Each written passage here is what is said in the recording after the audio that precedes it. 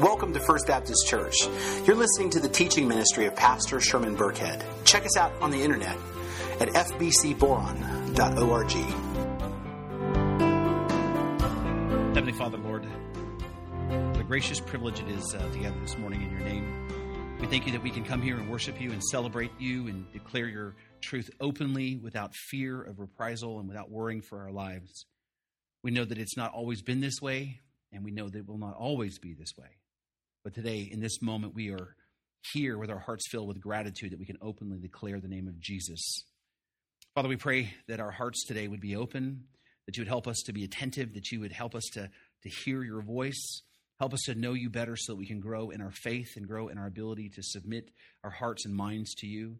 Father, we pray that this morning that you would open our eyes and our hearts to the truth that's found in your holy word, and that you would use your word and the work of the Holy Spirit to bring about change and transformation in our lives. Let us not be hearers only, but doers as well.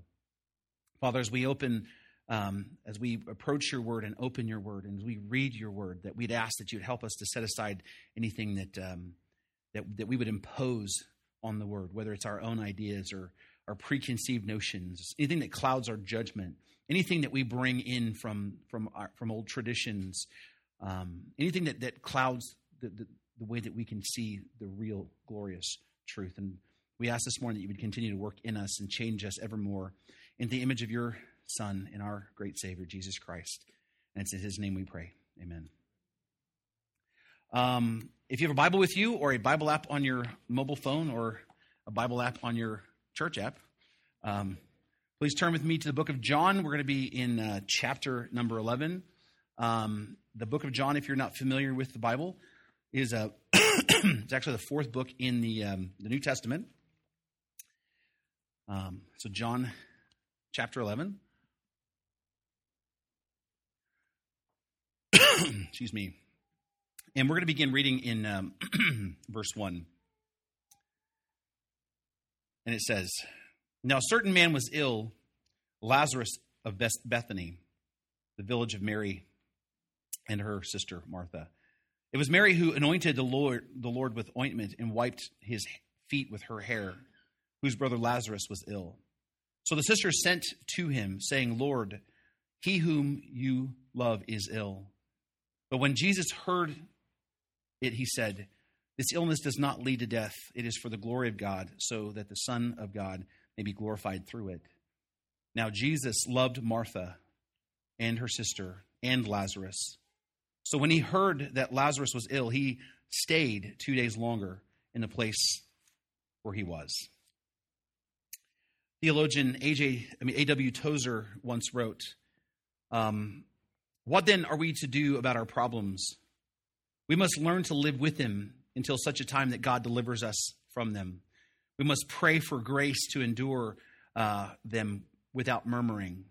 Problems patiently endured will work for our spiritual perfecting. They harm us only if we resist them and endure them unwillingly." Well, I'm going to welcome you back to part 3 of our series titled Waiting on God. And as we talked about from the very beginning, the reason why we're in this series is actually twofold. Number one, I think it's because we're just impatient. We hate to wait.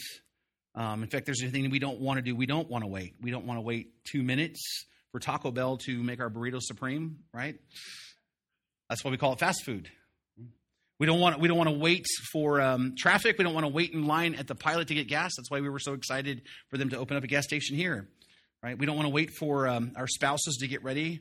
So we want to go somewhere. We don't want to wait to see the doctor. We don't want to wait on technology. I am guilty of that. As I'm this morning, setting up the computer, it's taking forever to load up this morning, and I'm just like, oh, my daughter's going, "You're supposed to wait." Okay. Thank you. At least she's listening, right? But we don't want to wait for anything. We don't want, when we're young, we don't want to wait till we're 16 to drive, and we don't want to wait till we're 21 to drink. Kids don't want to wait to be grown-ups, and grown-ups can't wait to go home and take a nap. Right? We don't want to wait for our tax refunds. We don't want to wait to buy a car. We don't want to wait until Christmas to open Christmas presents. We don't want to wait until we get married to have sex. We don't want to wait for anything at all, including God. That's reason number one. Number two, is the fact that in spite of the fact that we don't want to wait, in spite of the fact that we hate to wait, we were created by God to have to wait on him. We were designed to wait for God. That is the reality we need to come to terms with. We were created in such a way that we need to wait on God. That is why we have to wait on him. Because God is everything that we are not. God is everything that we need. Because you see, it's about what our theology says about God. It's about what we understand about God and what we understand about ourselves in light of who God is, right? What do we know about God? What we know is that he is completely sovereign and he's in complete control. He is all good. He is all knowing, and he works things out for our best. That is what we know about God. On the other hand, what we know about us is that we, as God's creatures, we are not sovereign and in control. We are not always good, though at times we are capable of good things, but we're not always good. We're not always all-knowing either, right? And we certainly don't always do things in our own best interests. That's what we know about us. And so what does this tell us? Well, it tells us that God is all-sufficient and we are insufficient, right? God is perfect, we are imperfect. God is complete, we are incomplete. God is everything that we are not. He is everything that we need, which means we desperately need God, right? Which means we are simply designed to wait on him. We are wholly dependent upon him. He is eternal, we are temporal. He knows all things, right? We don't. He knows the beginning from the end, right? You can't even remember to switch the clothes from the washer to the dryer so they don't stink later on, right? And more importantly, we owe our entire existence to God, right? He created us. You were alive this morning because God wills it to be so. You got up this morning and so did your family and your children, right? Because God is sovereign and by his hand, he allowed it to be so. We are completely and totally dependent upon him, even if we don't want to be. We were designed to wait on God. And for the first week, we talked about the fact that waiting on God is actually, not just that we're just designed that, but ultimately it's a spiritual discipline. Waiting on God is a spiritual discipline that's good for us. Waiting on God actually is beneficial for us. In fact, we talked about 4 ways that it is. Number 1, waiting on God demonstrates that our submission to his sovereignty. Number 2, it shows how much we value God, which is an act of worship. Number 3, it's how God changes us. God changes us when we wait. Number 4, it's in our best interest because God is perfect in his timing. That's what we talked about in week 1. And then last week we talked about waiting on God when our lives change. Because if there's anything we can count on is the fact that everything in our lives will absolutely change. And what we talked about is that we have a choice. That we can either trust in ourselves, in our own ability, and our own understanding, or we can lean on God. Right? That's the choice we have. And the Bible tells us to lean not on your own understanding, but in all your ways acknowledge the Lord and to trust the fact that you're going to make your plans, but God orders your steps. So we're encouraged by the Bible to wait on God for as life changes. Okay, and we're to wait by growing, and applying 5 principles in our lives. The principle number 1 was the principle of devotion, that we devote ourselves completely to God, into his hand. Principle 2 is that we fear the Lord, that we come to the Lord with reverential respect, right? That we understand that God is sovereign, he's the Lord of all the universe, and that we need to stand in awe and admiration and respect of him. Number 3 is the principle of humility. In light of who God is, who are we? We should humble ourselves before God. Number 4 is the principle of being teachable. Right, that we actually wait on God most effectively when we are being taught by him in his word, which means we spend time with him in his word. And number 5 is the principle of personal holiness. As we wait for God to answer our prayers, as we wait for God to give us direction, that we practice the holiness he's calling us all to. He says, be holy, therefore, for your God is holy. And if we'll do these things, if we'll apply these things to our lives, the word says that when we wait on God, we will not be put to shame. Now, we've actually covered a lot of ground last 2 weeks. We've really laid a pretty heavy theological foundation for where we're going so far. So if you've missed any of the last 2 weeks, I want to encourage you to go back and to listen to what you've missed. You can do that 3 ways. Either you can go to our SoundCloud page, and the address to that is in your bulletin. Or you can go to our church website, fbcboron.org, click the sermon tab. They're all right there. Or you can listen to it on the brand new church app on your mobile device. Either way, I want to encourage you to listen so you can get caught up so that way you are up to speed with where we are. But in week 1, we talked about waiting on God in our daily devotional time. And last week, we talked about waiting on God when life changes. But today, we're going to talk about waiting on God when life is hard. Because the truth is, if there's anything as certain as change in our lives, is the fact that we're all going to face difficult and painful times, right? All of us have been or will continue to go through times of deep pain. We will go through times of unbearable sorrow and agonizing difficulty. We have all lost loved ones. We have all, every one of us, been affected by cancer, right? We have all experienced setbacks in our lives. We have all known financial stress. We have all had our hearts broken. We have all been betrayed by someone we care about and trust. We have also been the betrayer and betrayed people ourselves. We have all failed miserably at something. We have all done things we deeply regret. We have all endured incredible difficulty in our lives. Doesn't matter who you are, whether you're young or old. It doesn't matter if you're rich, poor, single, or married. We all, every one of us, endure difficult times and suffering. And so if there's any reason at all for you to be compassionate to your neighbor, is that you understand what it's like to go through hard times. We have all been there. And the truth is, some of you are already there right now. Some of you are going through a tough time right now. Some of you are in the middle of a trial. I've heard it once said that either you're in a hard place in your life right now, or you just got over a hard place in your life, or you're getting ready to go into a hard place in your life. All of us go there. All of us experience our share of painful, difficult times. And in those times, it's especially hard for us to wait on God. In those times, we get upset, we get frustrated, because we wonder, what is God doing? Right? In those moments, we wonder, is God even there? I mean, where is God is what we ask. We ask questions like, why me, Lord? Why this situation? Why? Do I have to go through this? Where are you? Right? Are you punishing me? Did you abandon me? Right? Why am I going through this? Why won't you help me? These are the kind of questions that we wrestle with. These are the things that we find ourselves dealing with in those periods in our life when things don't make sense, when things are hard. It's what we ask when we experience deep pain and anguish. It's what we wonder when we go through the devastating losses and hardships and sufferings that inevitably seem to come our way. God, where are you? What are you doing?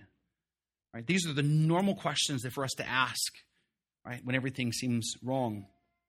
And we wonder what this means for us and our theology, right? I mean, if God is completely sovereign and I'm not completely dependent, if God is sovereign and in control and I'm completely dependent upon him, then let's be real, he's allowing me to go through this. Okay? He's allowing me to suffer. He's allowed these things to happen in my life. If not, he's even caused them. What does that mean then about God? Is he punishing me? I mean, is God not as good as I thought he was? Is he not as sovereign as I thought he was? Maybe he's not really in control. Maybe he's not as good as I thought he was. Maybe he's not so all-knowing. Maybe I've just misunderstood who God was. Maybe I was just wrong about God. Maybe he's not even there. Maybe my theology is messed up, right? Maybe he just doesn't care about me. We've all been there. We've asked these kinds of questions, right? Where is God in our pain? Why does he make us wait? Why does he allow us or cause us to go through these times? I mean, if he's truly sovereign, right, and good and all-knowing and works things out for my good, then why do we have to suffer the way that we suffer? Our theology of God is challenged in times of pain. But let me tell you, though, it's in times like this, if you build your theology around the prosperity gospel, then you're really in trouble. I mean, think about this. What happens in times like this when your theology says, trust in Jesus and your life is going to magically be better, right? If you would just have enough faith, God's going to make you healthy, wealthy, and happy, right? What happens in those times of deep pain, when you came to Christ to help you to live your best life now? Right? Or that you can prosper now. What happens when you pray and the cancer doesn't go away? What happens when you believe with all your heart for a healing and that your mom still dies? What happens when you're believing for a miracle and you have to come to understand that you're going to have to live with the pain the rest of your life? What happens to your faith, when you're trusting in Jesus to bring you prosperity, right? But it doesn't come.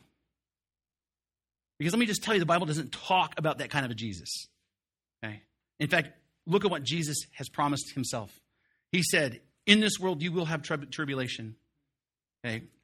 He said, in this world you're going to have trouble. And he didn't say that you may have tribulation. He didn't say that you could have tribulation. He said, in this world you will have tribulation. It's a foregone conclusion. It's going to happen. You will experience suffering and hard times. That's the words of Jesus himself.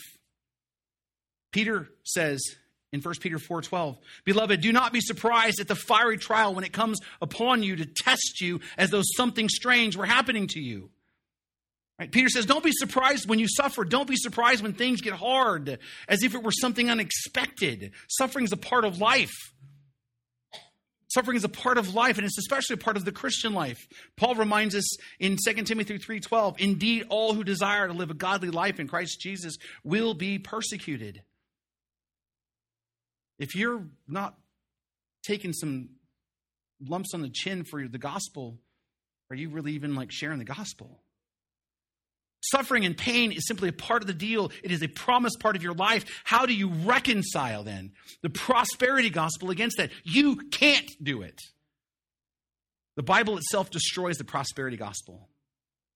But then how do we reconcile our understanding of God and his sovereignty when things get hard?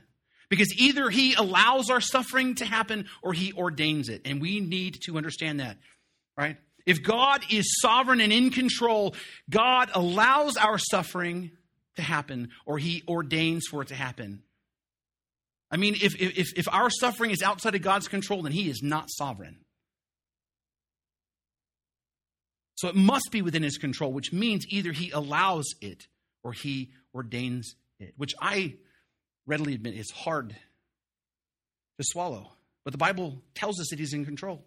But the Bible tells us we are dependent upon God. The Bible tells us that we will suffer in this life. Then why? Why, Lord? Must we suffer? Why must we wait on the Lord when we suffer? That's the question. That's the question we're going to look at today. Why do we have to wait on God when life is hard? Well, in the book of John, there is a story here, I think, that's going to help us to wrap our heads around this question.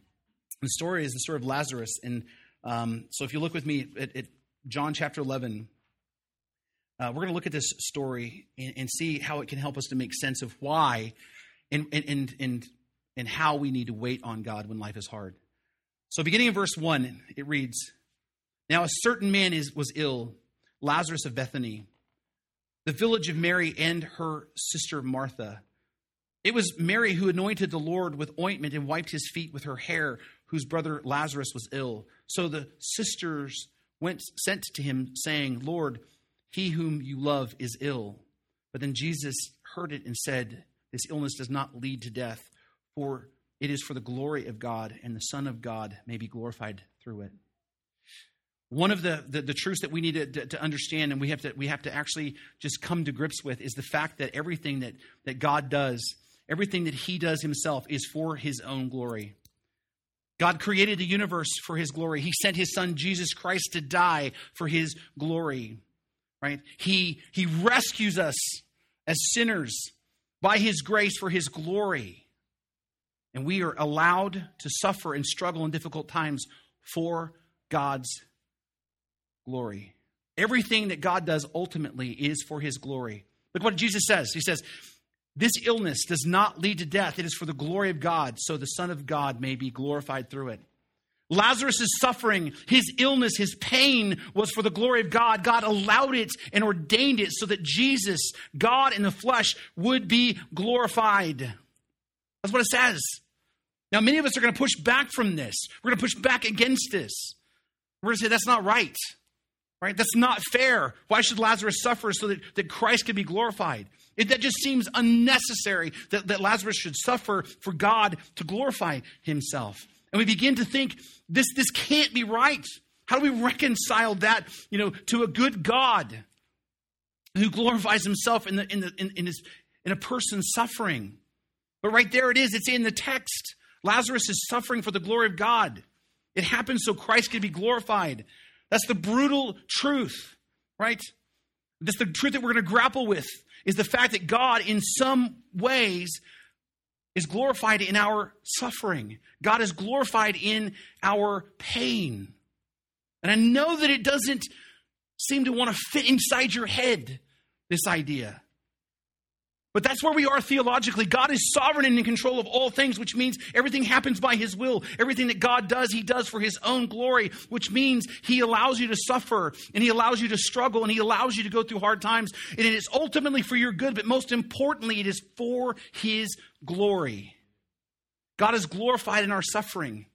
And the sooner that we come to terms with that, the sooner we embrace that truth, the better prepared we're going to be to worship God as we wait for him in our pain. Because let me tell you, that's what we're called to do. We were called to worship God in our pain. Remember the book of Job, right? Job was this very rich man who was blessed by God because he was righteous, right? And the devil comes to God and says, Job's only righteous because you're good to him, right? If you take away Job's protection, he will curse you to your face. So in a strange turn of events, God allowed Satan to inflict suffering upon Job. And one day he loses everything. He loses all his animals. He loses all his money. He loses all his children. Everything gone. He lost, the travesty of his life is not something we can even fathom. Right? But how does he react? How does Job respond? Well, look, chapter 1, beginning verse 20 says, Then Job arose, tore his robe, shaved his head. He fell upon the ground and worshipped. He worshipped. And then he said, Naked I came from my mother's womb. Naked I shall return. The Lord gave and the Lord has taken away. Blessed be the name of the Lord. We sang that song this morning. That's where this song comes from. This song isn't just about feeling good when we worship, all right? This song is based on this particular text right here. When Job suffered catastrophic loss, he certainly grieved for sure. His heart was broken, but he still worshiped the Lord in his pain. And it says in verse 22, in all that this, Job did not sin or charge God with the wrong. He didn't blame God. In all of Job's sufferings, he knew that God was in control. That he knew that God allowed it to happen. Look what it says. He says, the Lord gave, the Lord has taken away. He knew what was happening. He said, blessed be the name of the Lord. And he worshiped God in his suffering. You see, Job, in his suffering, he was able to worship because he had a high understanding, a high view of God. He had a deep theology of who God was. He knew for a fact that God was sovereign. He just didn't say God was sovereign. He knew that God was sovereign. He knew that God was powerful. He knew that God created all things. He knew that God was all-knowing. He knew that God would be glorified in his suffering. And so he trusted God and he worshiped him in his suffering. But let me tell you, if we understand who God is, if you really understand who God is, you will do the same thing. In fact, that's what we sang this morning. Every blessing you pour out, I'll turn back to praise. When the darkness closes in, Lord, still I will say, blessed be the name of the Lord. Blessed be your glorious name. The reason why we sing this song is because it expresses that truth about God. It's about who we are. Now we don't sing. If you sing the song, do you really mean it? Or are they just words to you? Does the song just sound good in your ears? Do you just like the rhythm, or do you just like the melody? Right? Or are we really willing to say, he gives, he takes away. He gives and he takes away. My heart will still choose to say, blessed be your name. When I was a brand new Christian, I went to a men's conference, and I went to one of these breakout sessions. And in this session, it was led by a man who was talking about family. And during the introduction, he told this story about the love of his life. And he had met this woman in Bible college, and they fell in love. They were like best friends, and they went into ministry together. That's just their whole thing. They just want to be married and just and serve God together. They had 3 kids together. Life was awesome. I mean, here you were, 2 people sold out for Jesus, working for the Lord. I mean, the full-time ministry, and their family was all doing it together, right? And God seemed like it was blessing them at every turn. It was like they were living the dream. And then one day, they get the diagnosis. His wife had cancer, and it was an aggressive form of cancer. But there was hope Because if with surgery and with chemo and radiation, there was a chance they might overcome. And so they chose that road, even though the chances weren't very, very high. So believing in God, that he would work a miracle to heal her, right? They went down that road. And so, but he said, he goes, I was not prepared at all, not even remotely. I was not prepared for the suffering that they had to endure, the pain after the surgery, the horrific side effects of the radiation, the endless nausea from the chemotherapy. His wife was suffering horribly because of this cancer, and she wasn't getting any better. And then one night, as he was trying to get some sleep, he was awoken to hear his wife in the bathroom throwing up once again. And she sounded weak, and he sounded like that she was in so much pain. He said, she sounded like a wounded animal in my bathroom. And he said, in that moment, I turned to God and I said, why? Why does she have to suffer like this? I mean, where are you, God? Why are you doing this to us?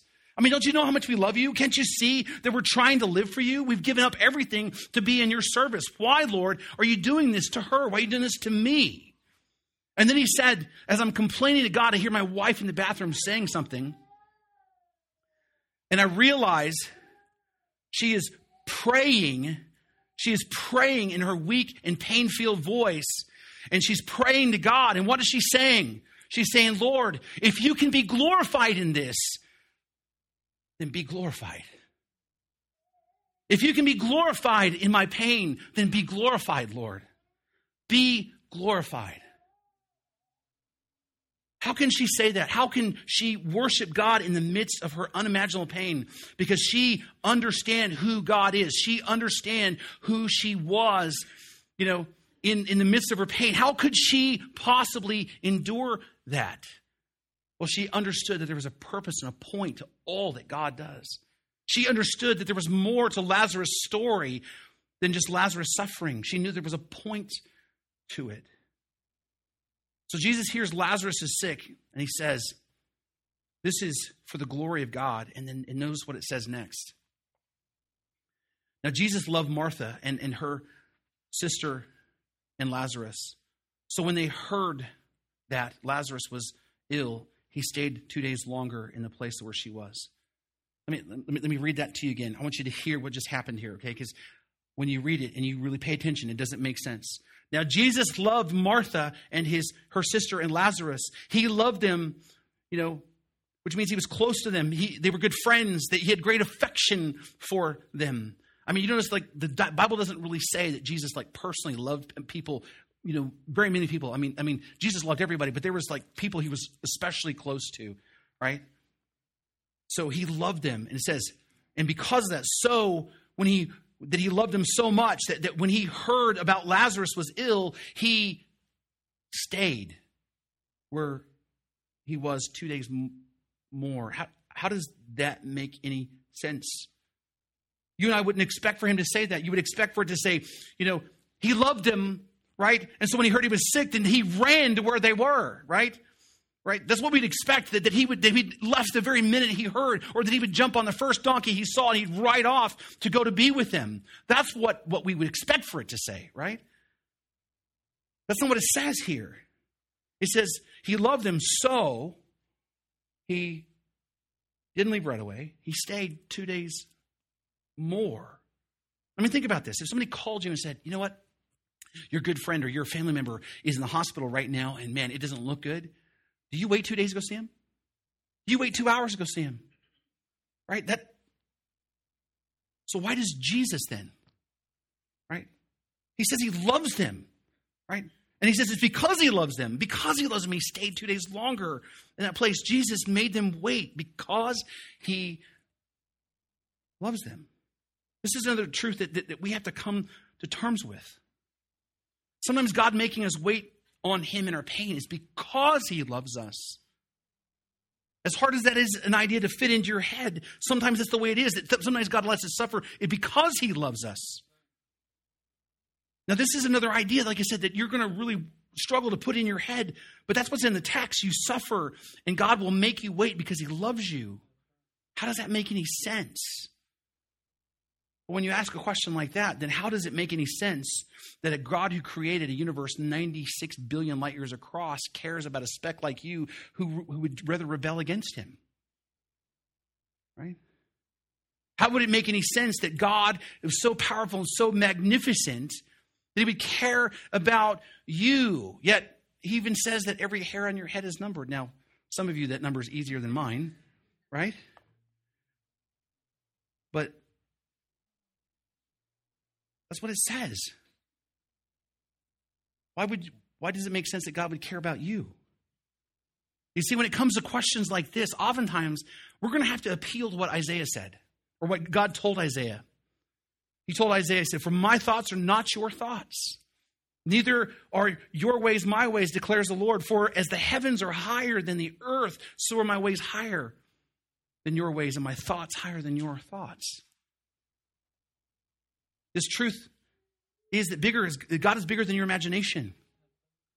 You and I are not going to fully understand the ways of God this side of eternity. We're not going to be able to answer all the questions. God is infinite. We are finite. We're not going to be able to fully grab a hold of why. But there it is on the page. The truth is that there are times that God's going to make us wait because he loves us, which means there's a reason for our pain. There's a reason for our suffering. There's a reason for our trials.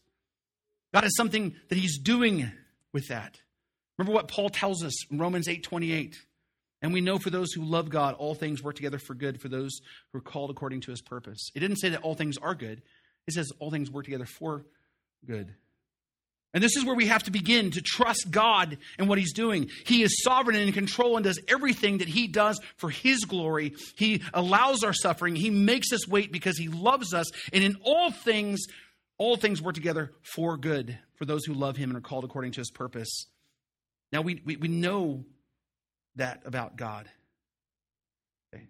That's what we know about his truth. So what are we called to do? We're called to turn to him.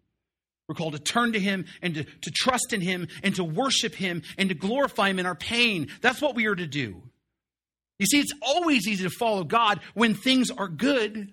It's always easy to say, praise the Lord, when the sun is shining. It's easy to say amen when things are going your way. But when things get hard, that's really when we see if we actually trust in God. Now, the story continues on, and Jesus tells his disciples that they're going to go to Jerusalem, and Lazarus is no longer sick, but he is dead. And as he talks to them, Jesus says one of the craziest, most unexpected things. Verse 14, he says, "Then Jesus told them plainly, Lazarus has died." And then look at this. It says, "And for your sake, I'm glad I was not there." What? Lazarus was not only suffering from his illness, but it killed him. He suffered and he died. Jesus said, "For your sake, I'm glad I wasn't there. I'm glad I wasn't there to heal him. I'm glad I wasn't there to take away his pain. I'm glad I wasn't there to keep his sisters from grieving, because I know that their hearts are broken." He says, "For your sake, I'm glad I wasn't there so that you may believe." You got to understand what this means here. Jesus is going to use Lazarus's and his sister's suffering not only to glorify himself, he is going to use it for a greater, bigger good. Jesus was going to use the suffering of the death of Lazarus to achieve a greater good, which was the faith of his followers and those people who would believe in him. You see, that's another thing we have to come to terms with, that is in our suffering, we don't always see the big picture. We can't see all the ends. We can't see how God's going to work things out. When we suffer, all we think about is us and let's get the pain over with. We can't oftentimes see that there's more going on behind the scenes. When my mom was diagnosed with brain cancer, I prayed all the time that God would heal her. All right? And I prayed over and over and over again, but she did not get better. Right? And there were times I wondered about that. I'd ask, why? But hours before my mom passed away, she wanted me to come and pray with her one more time before she died. And she expressed to my wife that she was not afraid and she trusted Jesus as her Savior. Now, before my mom was diagnosed with cancer, my parents were not walking with God. So there's the truth right there. If my mom would have died before that, she would have not been with the Lord. But through her suffering, through the cancer, suddenly my parents found a connection to God, and I was able to minister to them, and they became believers through through my mom's suffering and had a relationship with Jesus.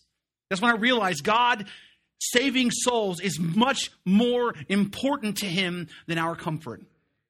Let's come to terms with that. If God can save a soul through your suffering, my friends, you're going to suffer. If God can save souls through your death, then you are going to die. That's why the prosperity gospel fails, because it does not see the true purpose and the plan of God. God's plan is not for you to be comfortable. His plan is not for you to live a pain-free life. God's plan is for you to be saved and for other people to be saved through you. God's plan is not for your life to be perfect. God's plan for your life is to be fruitful for his glory.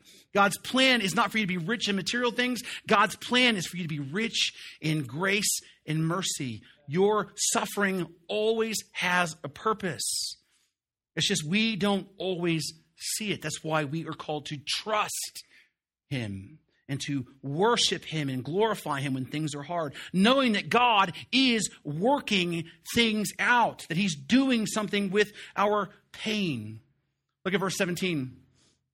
Now, when Jesus came, he found that Lazarus had already been in the tomb 4 days. Bethany was near Jerusalem, about 2 miles off. And many of the Jews had come to Martha and Mary to console them concerning their brother. So when Martha heard that Jesus was coming, she went to meet him. But Mary remained seated in the house. Martha said to Jesus, "Lord, if you had been there, my brother would not have died. But even now I know that whatever you ask of God, God will give you." Jesus said to her, "Your brother will rise again." And Martha said to him, "I know that he will rise again in the resurrection of the last day." Jesus said to her, "I am the resurrection and the life. Whoever believes in me, though he die, shall not live. And everyone who lives and believes in me shall never die. Do you believe this?" And she said to him, "Yes, Lord, I believe that you are the Christ, the Son of God, who is coming into the world." Now, the thing that you have to understand, what happened here is Mary trusted Jesus. She believed in him, that he was the Messiah. But she didn't understand what he was saying to her. He told her that he was going to raise Lazarus that very day, and went right over her head. She's like, "I know that you're going to raise him in the last day," right? But she didn't understand that Jesus was going to raise him up that day. She didn't understand what he was saying. In fact, look at verse 28. When she had said this, she went and called her sister Mary, saying, in private, "The teacher is here, and he's calling you." She didn't run in there and say, "Hey, guess what? Jesus is here, and he's going to raise Lazarus." All she said was, "Jesus is here, and he wants to see you." And this brings up an important point. Oftentimes when God lets us suffer, if he were to even come down and explain it to us, we probably oftentimes wouldn't even understand in the moment. There are going to be times that our suffering and pain is not going to make any sense to us, but there will be a point where it will be revealed to us. But just like with Martha at that time, he told her what was going to happen, and she still didn't understand.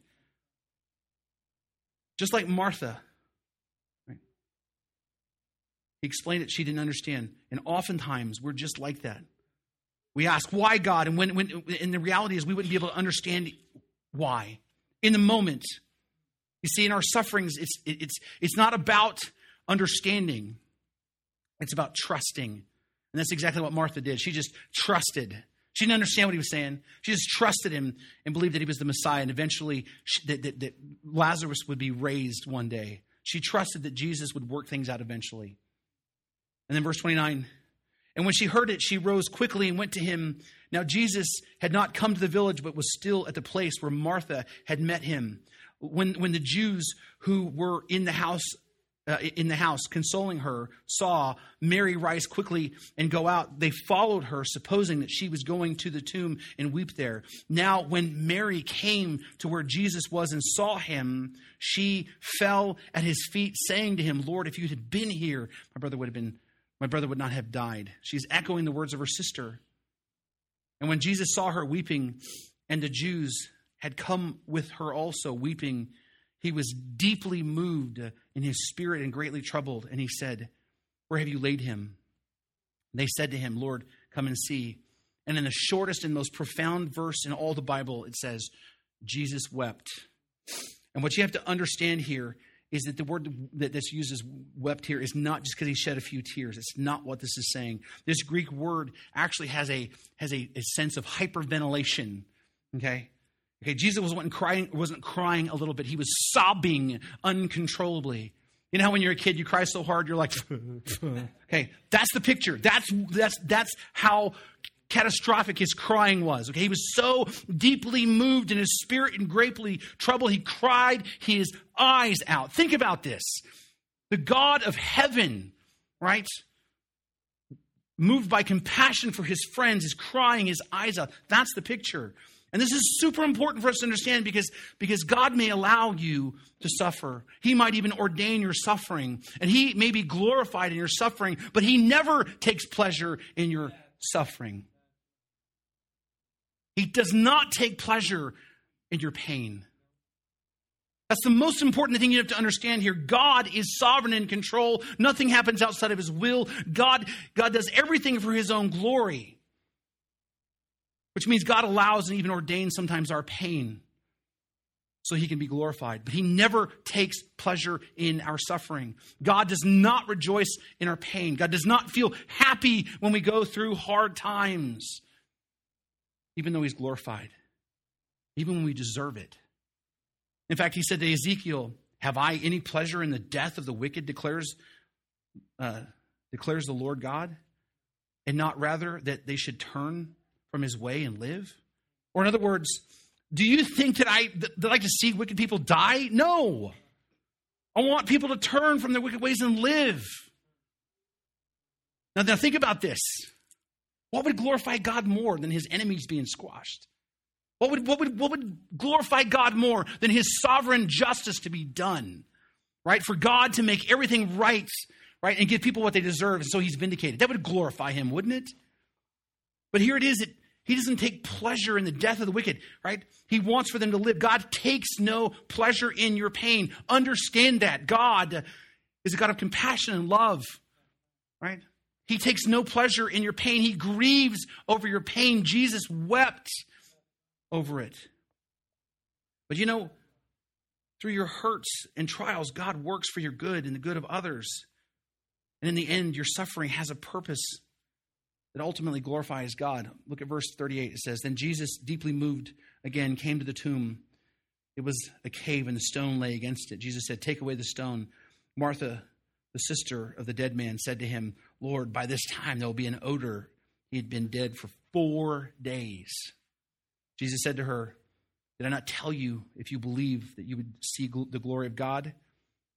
So they took away the stone, and Jesus lifted up his eyes and said, 'Father, I thank you that you have heard me. I knew that you always hear me, but I said this on account of the people standing around me, that they may believe that you sent me.' And when he said these things, he cried in a loud voice, 'Lazarus, come out!' And the man who had died came out. His hands and feet were bound in linen strips, his face wrapped with cloth. Jesus said to them, 'Unbind him and let him go.' Many of the Jews, therefore, who came with Mary and had seen what he did, believed in him. But some went to the Pharisees and told them what Jesus had done." You see, God uses this great tragedy, and he uses the suffering of Lazarus and his sisters in a way that glorifies God.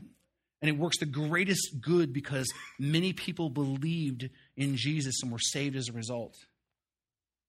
And that's what we have to hold on to when we suffer. That's what we have to grab onto when things go sideways. Is that God is sovereign and he is at work when we can't see him, and he will not waste your hurt. But instead, God will work for the greatest good in your glory. One of the best messages I've ever heard concerning this, there's a lady my wife listens to, and she says, "God will take your mess and turn it into a message." He takes the tragedies in our lives and he turns them into a message of hope for other people. It's God, he is sovereign, he's at work, and he will not waste your hurt, but instead, he does it for the greatest good and for his glory. But there's one more thing I want you to see in this story. It said that many Jews believed, and some went and told the Pharisees what he did. And then in verse 47 it says, "So the chief priests and the Pharisees gathered the council and said, 'What are we to do? For this man performs many signs. If we let him go on like this, everyone will believe in him, and the Romans will come and take away both our palace and our nation. But one of them, Caiaphas, one who was the high priest that year, said to them, you know nothing at all, nor do you understand that it is better for you that one man should die for the people and not the whole nation should perish. He said, he did not say this of his own accord, but being high priest that year, he prophesied that Jesus would die for the nation, and not for the nation only, but also to gather into one the children of God who were scattered abroad, so from that day on they made plans to put him to death. You see, not only did Lazarus' suffering and death bring glory to God, and not only did he use it for great good, it also led to the death of Christ. You see, before this happened, Jesus was a safe distance away from Jerusalem, right? He was already being hunted, right? And in fact, his disciples protested, like, why are we going to go there? Even Thomas said, well, let's go so we can die with him, right? Right? So they were a safe distance away. And so he came, and this event really brought the wrong kind of attention.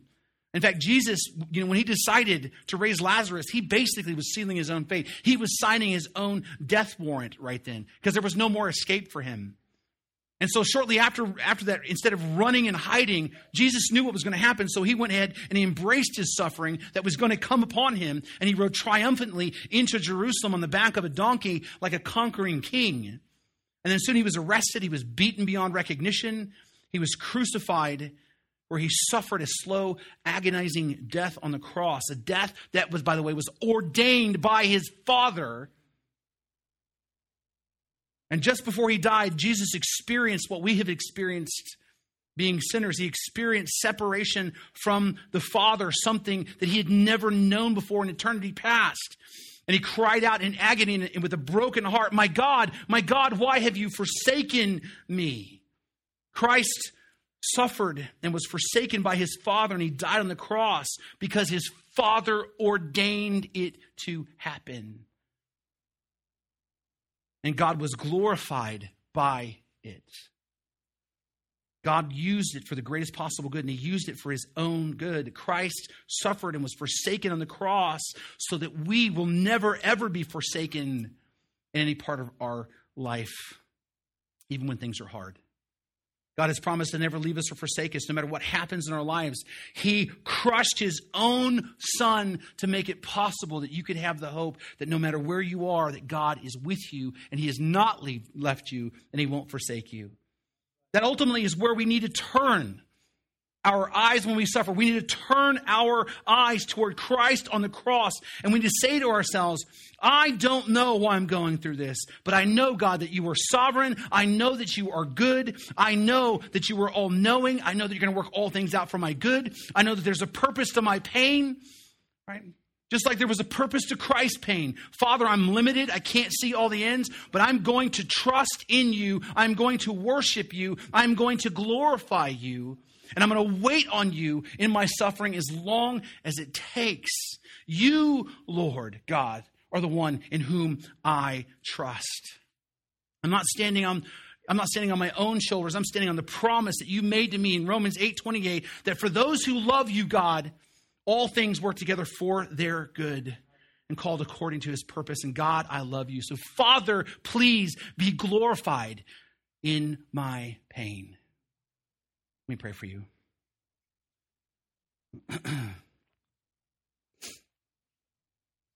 Father, I certainly see the appeal.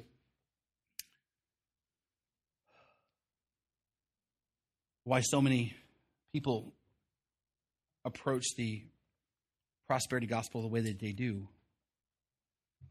Because it would just be easier to say, hey, Lord, I'm in pain, fix it. It would just be easier for me to just pray a prayer and then for you to just give me more money in my bank account.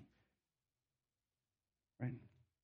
It would be easier for me to just to pray some magical prayer out of the Bible and then suddenly all my problems go away. But that's not how you work. That's not even in my own best interest. All that does is make me more selfish. It makes me narcissistic. It's in my pain, Lord, that I realize and I come to understand I'm dependent upon you. And it's in my pain that I can actually see your glory. As C.S. Lewis said, he goes, God whispers to us in good times, but he shouts to us in our pain, Lord. It's when it's in our pain that you can get our attention. And so Lord, I pray, Father, that you would just use your word today to impress upon our hearts that as we struggle and we get into those times that are hard, that we don't lean away from you, we lean into you even more. And that we grow in our trust and our faith in you, knowing that you're going to use this in a way that's going to glorify your name and is going to work out the best for us. We might not understand it. We might even cry our eyes out and weep and just be in deep remorse for it. But let us worship you like Job did, understanding that you ultimately are going to work things out for your good and for our good and for your glory. And Father, that's what it's about, because one day we're going to stand in your presence. If we put our trust in you and our faith in Jesus Christ, Lord, one of these days we're going to stand in your presence. And we're going to see your glory for all that it is. And your word said there will be no more pain, no more tears, no more sorrow, no more strife, no more suffering. And we'll stand forevermore in the presence of your son, Jesus Christ, loving each other. That's where my mom is. I'm going to be with her. That's where our good friend Richard Sears is. I'm going to get to see him again. And so, Father, in all that we do, even in our pain, be glorified. Please raise up a people in this church, Lord, that are hungry for your word and who want to share your hope with our community. We love you. We praise you. In Christ's name we pray.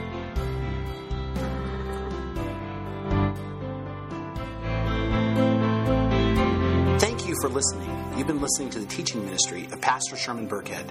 Check us out on the internet at fbcboron.org.